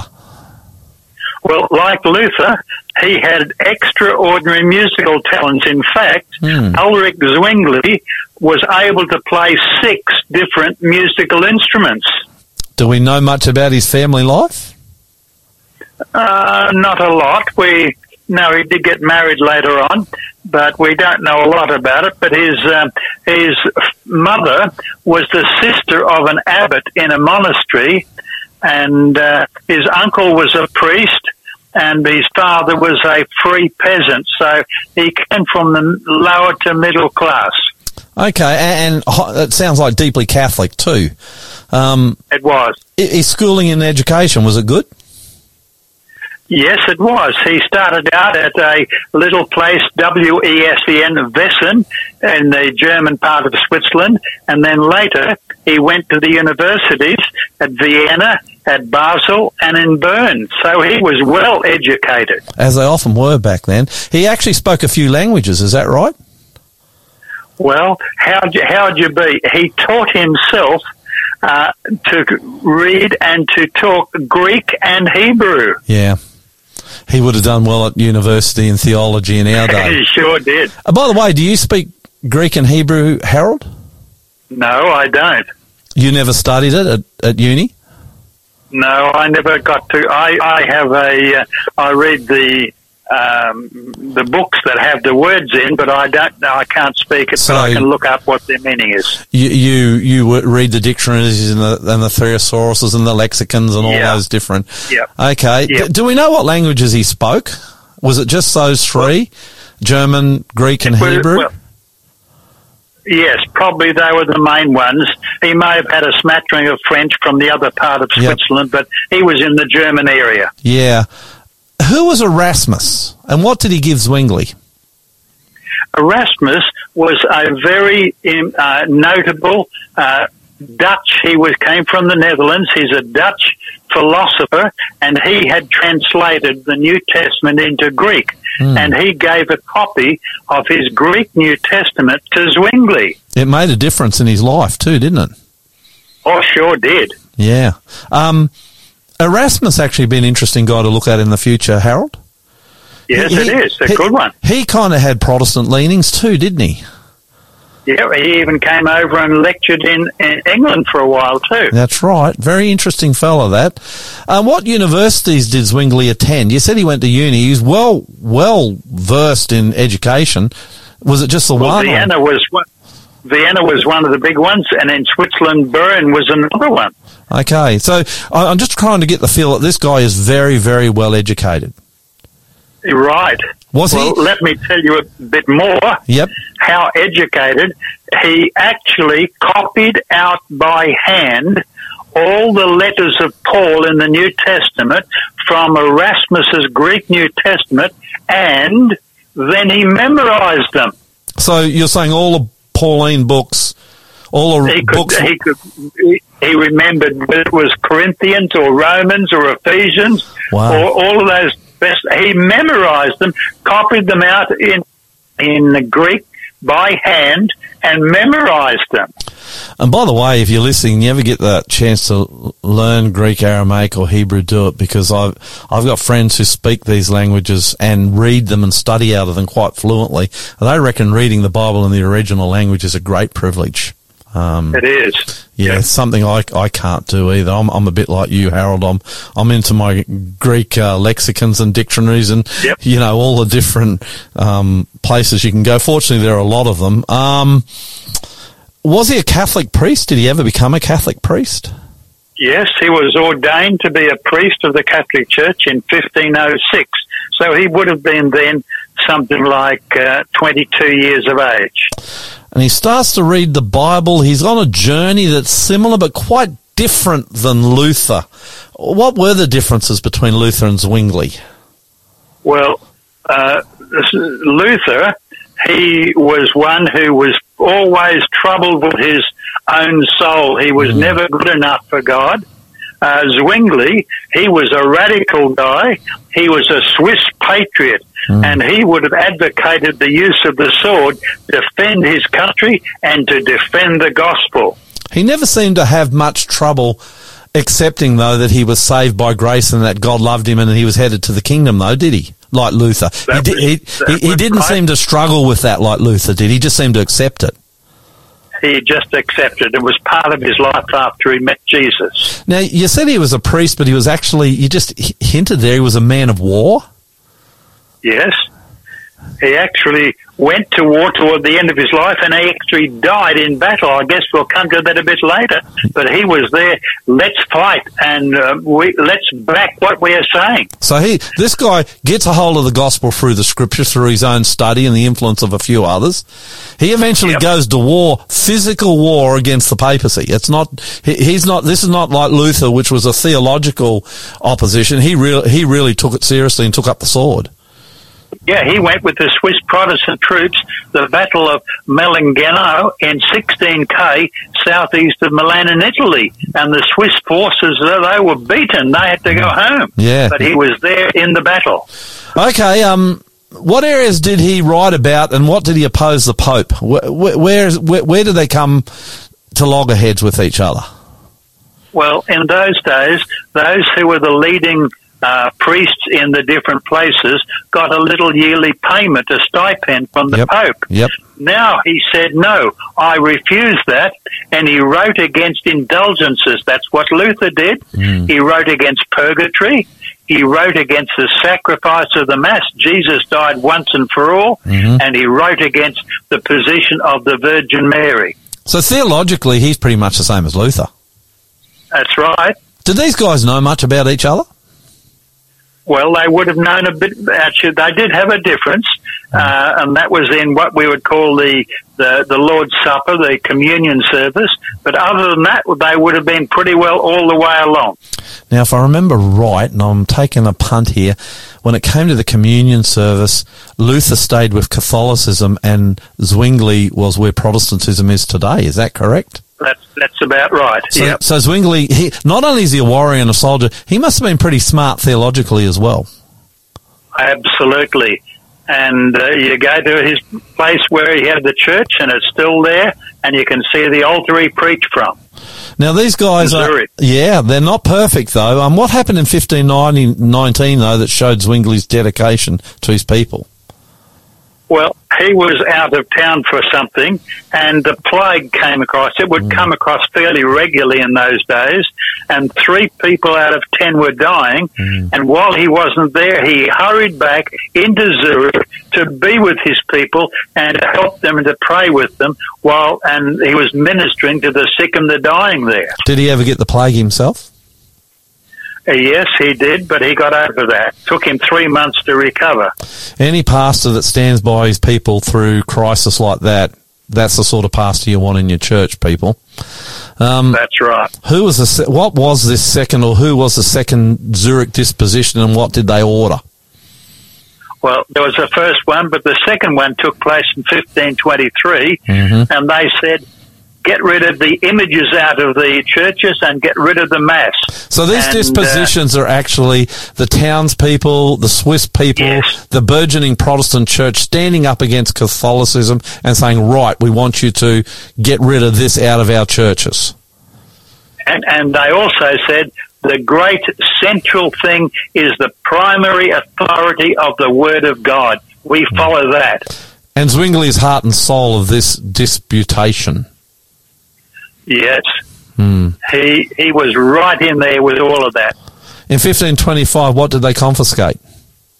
Well, they said, if we don't believe in the images and the Mass anymore, we want to get rid of all the monasteries.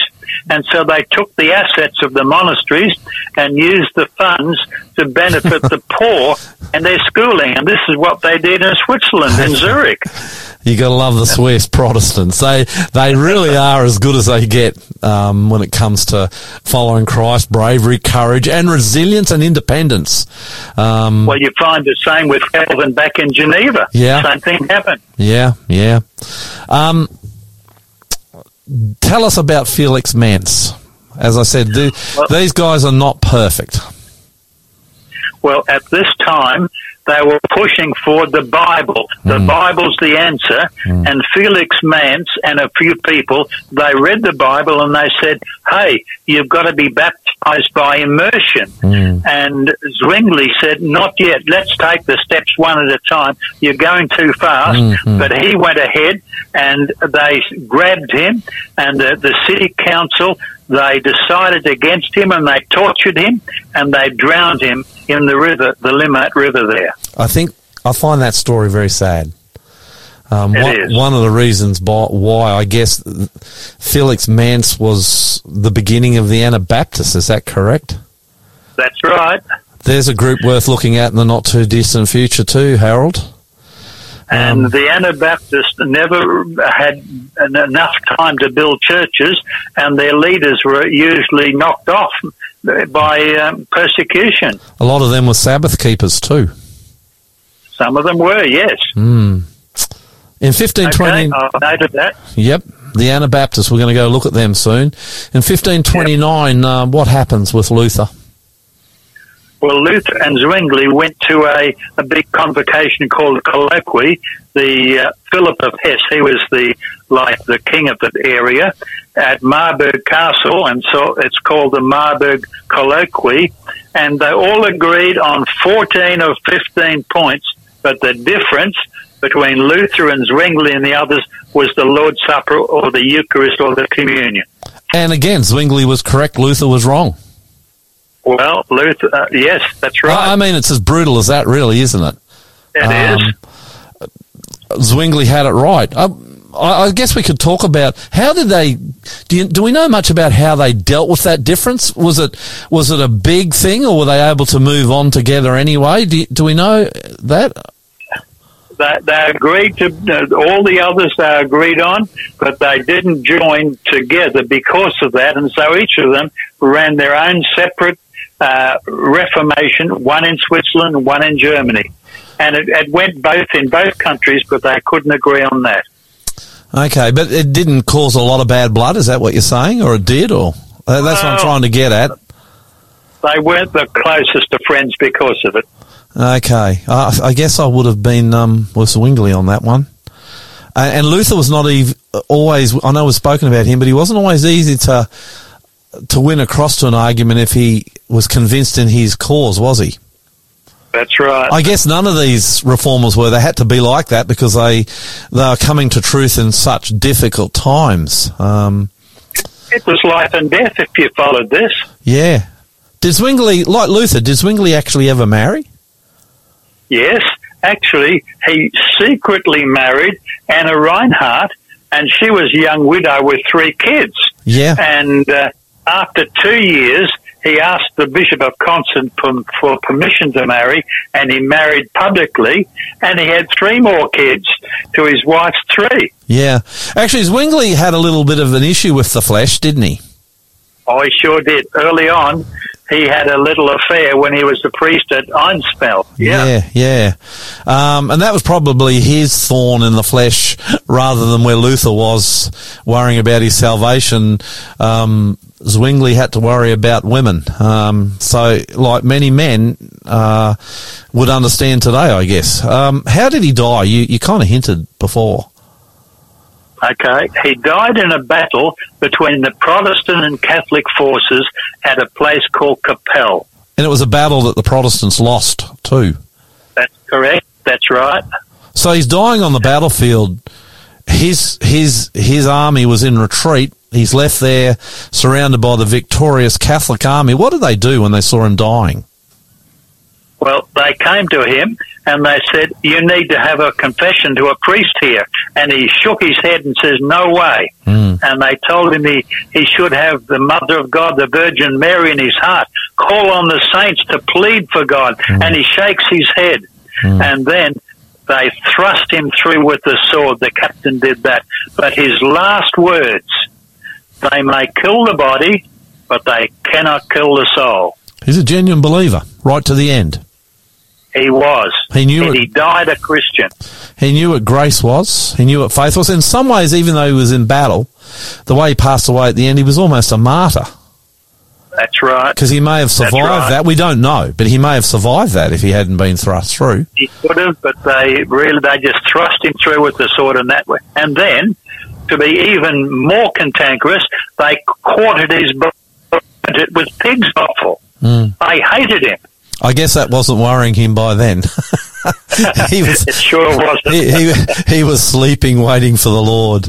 Okay, final question. How do you see Zwingli's legacy? Well, I think Zwingli saw that the Bible was the central place of all belief, that through Jesus we're saved, and he stuck to that, come what may, all through his life. And I think that's a message for all of us. That's a fabulous story. I really like that one on Zwingli. And if you want to know more about him, it's as simple as going to Google and Google Zwingli. You'll get a whole lot of information on Dr. Google about Zwingli and his life and what he did for the prize. You know what I like about him, Harold? He was not perfect. That's right. But he's followed the Lord, and the Lord had him. And he's going to be in the kingdom. Through grace. I would like to be there when he meets Felix Manz. Yeah. I would like to see that. I actually am a great believer, Harold, that when we get to heaven, there will be apologies. There will be people coming together. Wrongs will be made right. And that will be one wrong that is made right. And those two... And when he meets Luther, that'll be another one. It will. Luther might have to acknowledge, well, I'm sorry, mate, I did get that wrong. Right. but there's going to be some great reunions in heaven, and Felix Manz and Zwingli, I think this is going to be one of the great ones where Ulrich Zwingli and Felix Manz come together. Well, thank you, Harold. That was a wonderful story. Are we going to go and look at the Anabaptists soon? Yeah, I'll do that for next time. I love them. That's a great... Because the reason I want to look at the Anabaptists, in some sense, that's the Adventist lineage. Am I right to say that? That's right. There are a lot of Seventh-day keeping Anabaptists. Probably them more than any other we find our roots in. Great story. Great story. Thank you, Harold. You have a good day. Thanks, mate. See ya. God bless. Bye. Bye. You're listening to the Aussie Pastor here on Faith FM. This song is by the Brooklyn Tabernacle Choir, Hunty. Mm-hmm. I think they are some of the finest singers. Now, Yes. I think I might have asked you this before. You have been to the book. I have been to the Crystal Cathedral. You've actually been inside and worshipped. I've not worshipped, but I've been in. Went on a you tour. just walked in and Yeah, I heard them practicing. I wonder whether you can just walk into this church. But yeah, when I'm back in London, you could take a tour. No, I wonder whether you can just walk in there and worship. Or I don't whether, know. Because it's a very famous cathedral. It's pretty standing room It's only. actually, I think it seats 4,000 or 5,000. Yep. I think it's an interdenominational, but they are famous for their choir. Oh, yeah. Now, this song, before we sing it, we sing it. We're not going to sing it. We're going to listen. I just want to read the words because Yes, please. sometimes when a choir's singing can be hard. Yes. Listen to this. Talking about Jesus. This song's talking about Jesus. Yep. And I chose it because I think in some ways it captures Zwingli's life. He loves this talking Jesus or God, the same person. Yep. He loves to hear the wind sing. Jesus loves to hear the wind sing. These are the words. Yep. As it whistles through the pines on mountain peaks. He loves to hear the raindrops as they splash to the ground in a magic melody. He smiles in sweet approval as the waves crash to the rocks in harmony. Creation joins in unity to sing in majestic symphonies. But listen to this. Yep.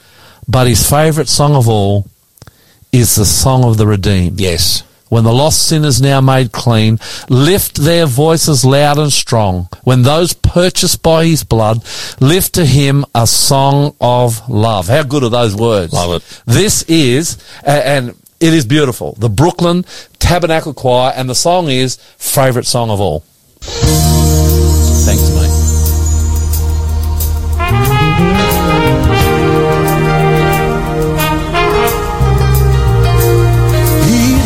To hear the wind sing as it whistles through the pines on mountain breeze. And he loves to hear the raindrops as they splash to the ground in a magic melody. And he smiles in sweet approval as the waves crash to the rocks in their harmony.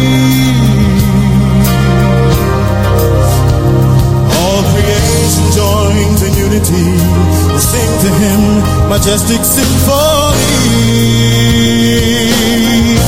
But his favorite song of all is the song of the redeemed.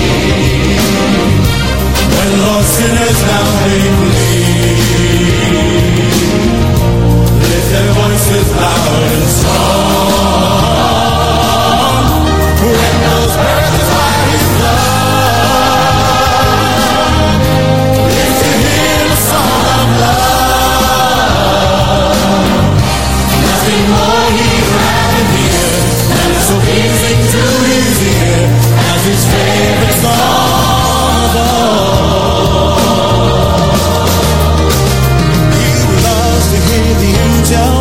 As they sing, holy, holy is the Lamb. Holy, holy, holy is the Lamb. Heaven's choirs in harmony lift up praises to the great I am. Hallelujah. God, he lifts his hands for silence when the weak is saved by grace begins to sing. A million angels listen as a newborn soul sings, I have been redeemed. But his favorite song of all is the song of the redeemed. When lost sinners now make clean, lift their voices loud and strong.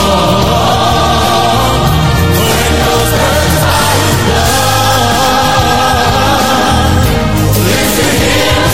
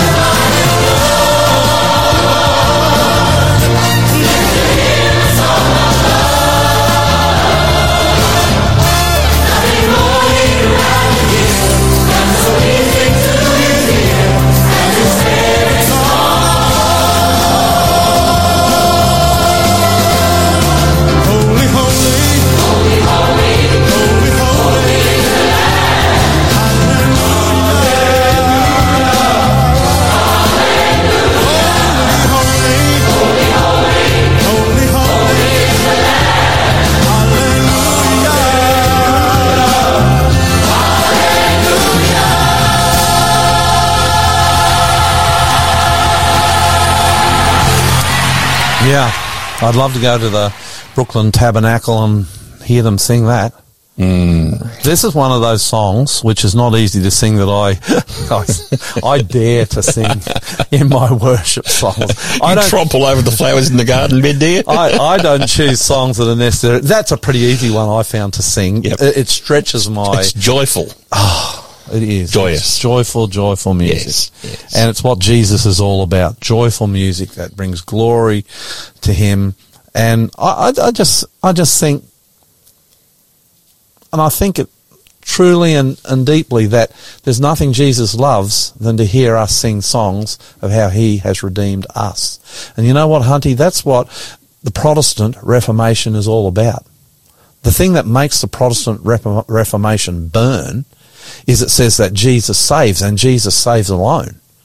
You can't save yourself. You can't save yourself through works. You can't save yourself through penance. You can't save yourself by being good. All you can do is throw yourself down at Jesus' feet, put your hand up in the air and pray to him and say, Lord Jesus, save me. You know, I was thinking the other day, and I actually put this up on my... I was going to say, read your Facebook post. My personal Facebook page. Yeah, I saw that. No one... What did I say? No one is saved in heaven from their own works. No one is saved in heaven who deserves it. Who deserves that's right. Yeah. No one is saved... Saw that, very true. None of us... I got that from my worship, see. Yep. I was in my Bible study, in my prayer, and that's where I got it. No one is saved in heaven who deserves it. None of us deserve it. That's right. That's why I think we need to be gentle on each other when we fall into sin. Doesn't matter what sin it is. Now, I know there are consequences for sin, but we need to be very gentle with each other.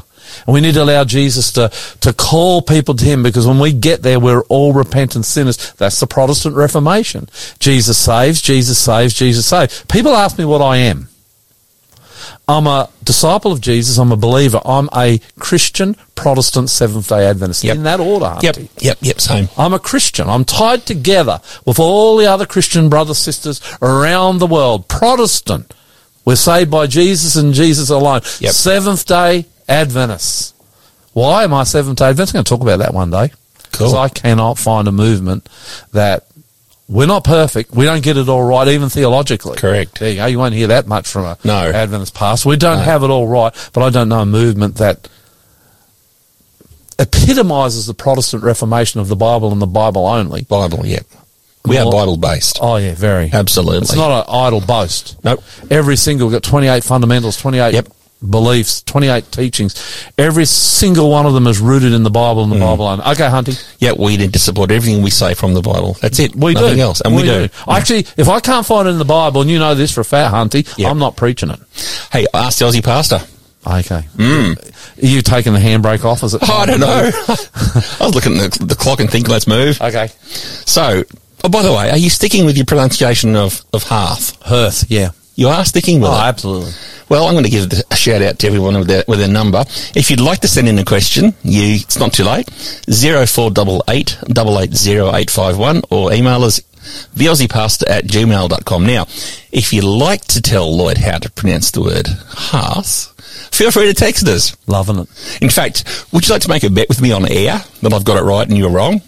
I'm happy to acknowledge on air if I've got it wrong. Okay, I just Googled it. Doesn't matter. It says it's to rhyme with garth, as in hearth, not birth, which is hearth. I'm still sticking with hearth. I've learned not to take. I've learned not to take Hunty's Googling. A few times we've had some discussions, and Hunty's Googled it, and I've had to go and Google it for myself and come back and. You're not having a good day today, are you, Lloyd? I feel pretty good. You down too? Yeah, I'm feeling pretty good. All right, here we are. First question. Shall I tell them what's happened behind the scenes with you, my healthy friend? You know, you've actually stirred up our listeners today. They've got a few questions here that are firing back at you. So let me get into them, eh? Okay. All right. If Jesus healed the sick and raised the dead, then why can't you? Because I'm not Jesus. Doesn't he say in the Bible that if we had the baptism of the Holy Spirit, we can raise the dead and heal the sick? Where does he say that? Let me have a Google. Gifts of the Holy Spirit, let me say. While you're Googling that, I don't think that following Christ is about raising the dead or doing miracles. I think God does give us gifts when we are Christians, and some do have those sorts of gifts. Not everybody does. I have seen God work some tremendous miracles on the back of prayer. I saw a lady, she had breast cancer. She was going to have an operation. She was going to die, and we prayed over her, and she was healed. But I didn't heal her. That's true. The same one who healed the sick in the past and raised the dead in the past, he healed her. So I don't That's think... true. That's true. I've got that all wrong. I don't think any of us heal anybody or raise anybody. We can't do that. But Jesus can, and I'm open. I mean, I had a mate of mine die in New Zealand. His brother was my best mate, and he was close to one of my best mates, and he died. And we actually went into... he died in a road accident. It was a really bad one. He was messed up. We went into the place where he's being kept, and we opened the casket and put our hands on his head and asked the Lord to heal him. It didn't happen, but if it was to happen, who was to do it? Only Jesus. So I don't heal. So if Jesus healed the sick and raised the dead, then why can't you? I stand by my answer because I'm not Jesus. Yeah, but I do believe in a Jesus of miracles. And I've seen it in my own life many times. So I've done a quick bit of Googling. Yep. Looks like Peter and John met a man lame from birth and asked if Jesus... I know you made the comment that didn't Jesus say you'd go and do Yeah, I know. I've walked back on that. Oh, okay. Let's go to the next question. Okay, fine.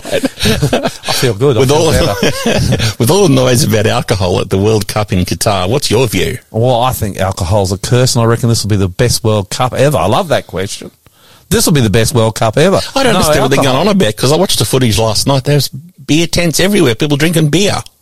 Apparently in the stadiums you're not allowed to have any alcohol. Not in the stadium, okay. I mean, look, I love sports. I don't know what the score on the cricket is at the moment. I might look it up and then... No, I won't. This is not a sports show. So I love sport, but there's nothing ruins sport more than alcohol. Nothing, Hunty. It is a curse. So the fact that Qatar, there's got a lot of people out there, I will probably be inundated with people. Can hear radio switching off as we speak. That stuff is poisonous. It causes abuse of wives and children. Yes, it causes road accidents. It puts people in hospital, dying of terrible cancers, tongue cancer, mouth cancer, throat cancer, stomach cancer, esophagus cancer, you name it. Alcohol's going to do it. Goes right down in your digestive system. The stuff's a curse. I'm a teetotaler, open and proud to be, Hunty, and I think it's fantastic that there will be no alcohol in most places in the soccer tournament in Qatar. Go the Socceroos. All right, this is the next question. Whew. After listening to you today regarding witchcraft, do you think it is wrong to watch movies like... There you go, they've got the movie. Lord of the Rings, The Hobbit, Avatar, and the series Game of Thrones? They are all full of wizards, witches, sacred trees, and other such occultic paraphernalia. Yeah, I do. You saw the Bible text. Now, I've struggled with that because I'm attracted to programs like Game of Thrones with the battles and the history, although the history's bogus fiction, history. right? Yeah. And the morality in that show is so horrendous I had to stop watching it. Morality. Yeah, and pretty early on too, I'll tell you. Tis morally bad. It's horrendous. But yeah, anything with wizard, witches, sacred trees, anything occultic. The Bible's clear. You read it, not me, Hunty. It's very clear. Don't very clear. touch that stuff. Stay away from it. And it's a discipline. And if you're going to call yourself... Now, I know many of you listening to this out there maybe not disciples of Christ. You might say, well, this is extreme. Well, yeah, it is an extreme stand to take. Don't go near it. Why? Because it's dangerous. It's dangerous to you mentally, it's dangerous to you physically, and it's extremely dangerous to you spiritually. Stay away, stay away, stay away. And that includes movies and music. I take that so seriously, Hunty. Because you know me, I'm into history. I love battles, and that's why I like the story of Zwingli so much. Yep. Battles and all this stuff. But man, I can tell you what, the last thing you want to do is be anywhere near the occult. And I have missed out on series after series, movie after movie, program on TV, on Netflix and all the rest of it. I miss out on a whole lot of them because they're full of the occult, and I just go, nah, that's a decision I've made. I'm going to stand by it, and it's a good one. Yeah, I've actually purged my music library of things that I know are occultic and satanic. Well, you've purged your music library full stop. It doesn't exist anymore. You're onto Spotify. Yeah, I won't. There are some songs I will not listen to. I will leave a room. I will leave a shopping centre. There are some songs I will not tolerate. We're going to look at this over the next few weeks, but songs like the Eagles and Stairway to Heaven, Hotel California. there's a bunch of this stuff's immersed, occultic symbolism in those. in the occult. We'll talk about that in the next few weeks. It's going to be an interesting ride. And Halloween too, remember? Well, Halloween next week. Yeah. But the following weeks, we're going to get into music and movies and all that stuff. Why? Not to glorify this stuff, because I notice people have a really big interest in it. It's not to do that. It's to warn. It's to warn you.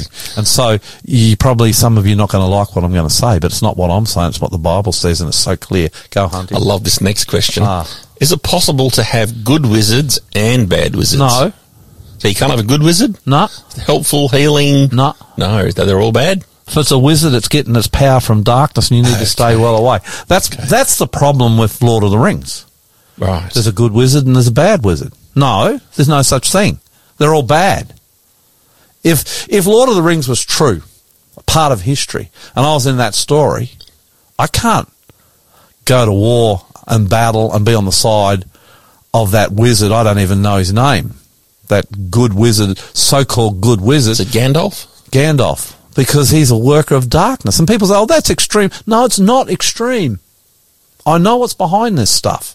And I know how dangerous it is, and as Christians, and I'm a Christian, and I know this is a bit strange for people who are listening, especially my Aussie brothers and sisters out there listening to this and go, what's wrong with this guy? It's not that there's anything wrong with me. I've got my eyes open, my ears are unstopped, and I know the danger of this stuff. And it's not entertainment.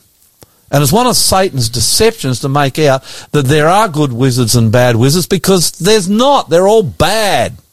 They all get their power from darkness. Not one place in the Bible will you see God powering up wizards. Quite the opposite. And I'll tell you what, when God's man, Paul, we're going to look at this in the next week or two, keep saying this. When Paul, the apostle, goes head-to-head against a wizard, it's a non-contest, mate. Of course. The power of God through Paul, that wizard, he ends up blind. That's what happens when he goes up against Paul. Another story, another day. Yep. All right, last question. What do we got? 90 seconds for this segment. Okay. Do you believe there is actually real power in the occult? I like it that we're getting some questions on this. I know, these are great questions. Yeah. Thank you, listener. Yeah, I do. Yep. It's dark power. The Bible's very clear. Ephesians 6, we read it. And if we could get to it, I'd read it again, but we probably can't. No, we can. You know why? Yeah, because... you can do it, can you, Hunty? I got it right there. Okay, you want to read it one more time? For we are not fighting against flesh and blood enemies. So we're not fighting against humans, that's what that says, yeah? But against evil rulers and authorities of the unseen world. Against mighty powers in this dark world. Against evil spirits in the heavenly places. Yeah.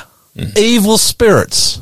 So of course I believe in the power of darkness. I've had it at work in my life all too often. Is that it, Hunty? Well, I'd say let's... Any other questions? No, I reckon we should call it there and move to the next song. It's our last song.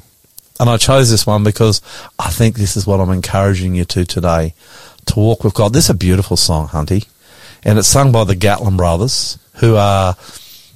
Yeah, I'm a fan, to be honest. You ever heard of the Gatlin brothers? No, but I think I know their music. You're not into country music, I checked these songs before we started the program, and I was listening to it, and I certainly know this song well. Have you heard of some of the big country music groups in America? Yes. I'm just trying to... To my shame, I don't know their names or their song names, but I know the music.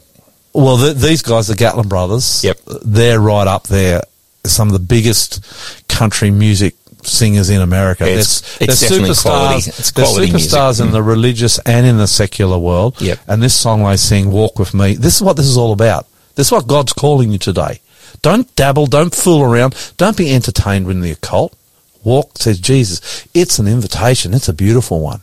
Jesus says, God says, walk with me.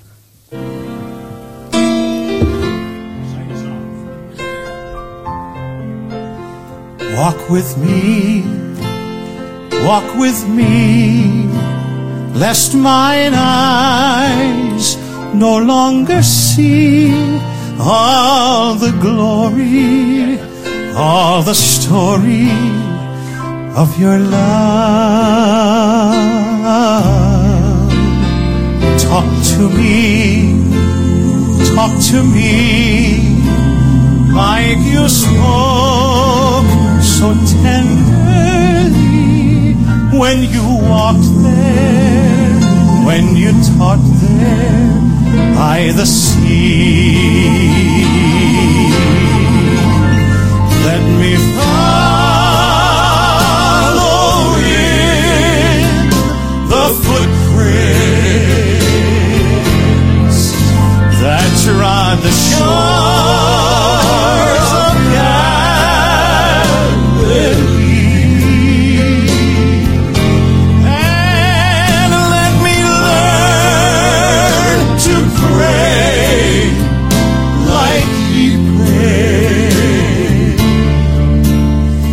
in the garden of Gethsemane.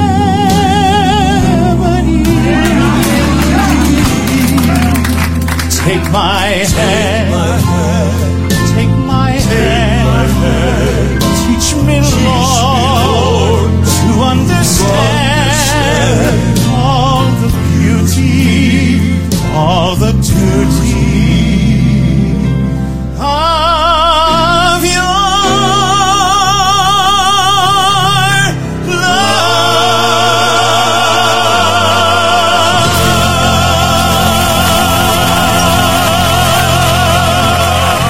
Beautiful song. Yeah. Walk with me, walk with me. And you know, if you want to walk with Jesus, you know what to do?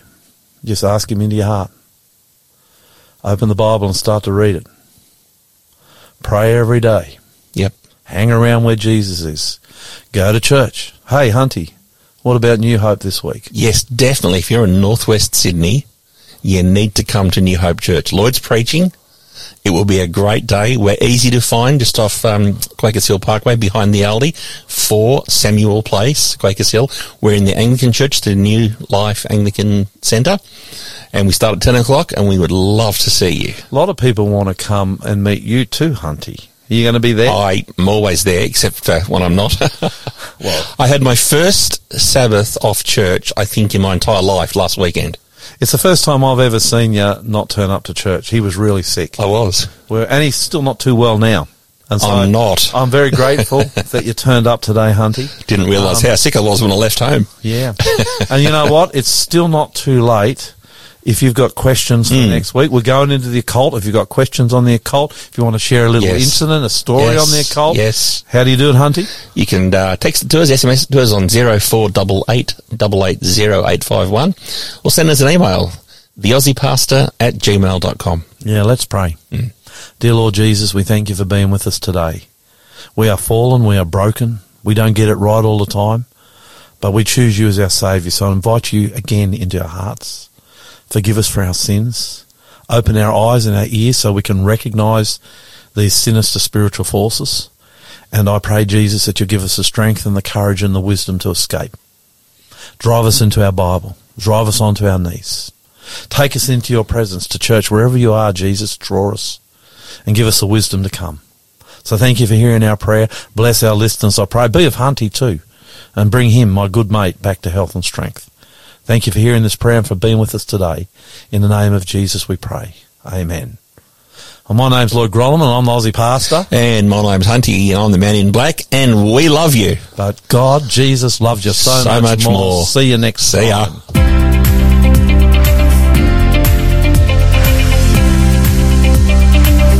Thanks for joining the Aussie Pastor. If you enjoyed today's program and would like to find out more about Jesus, our ministry, or ways to support us, go to findjesus.tv.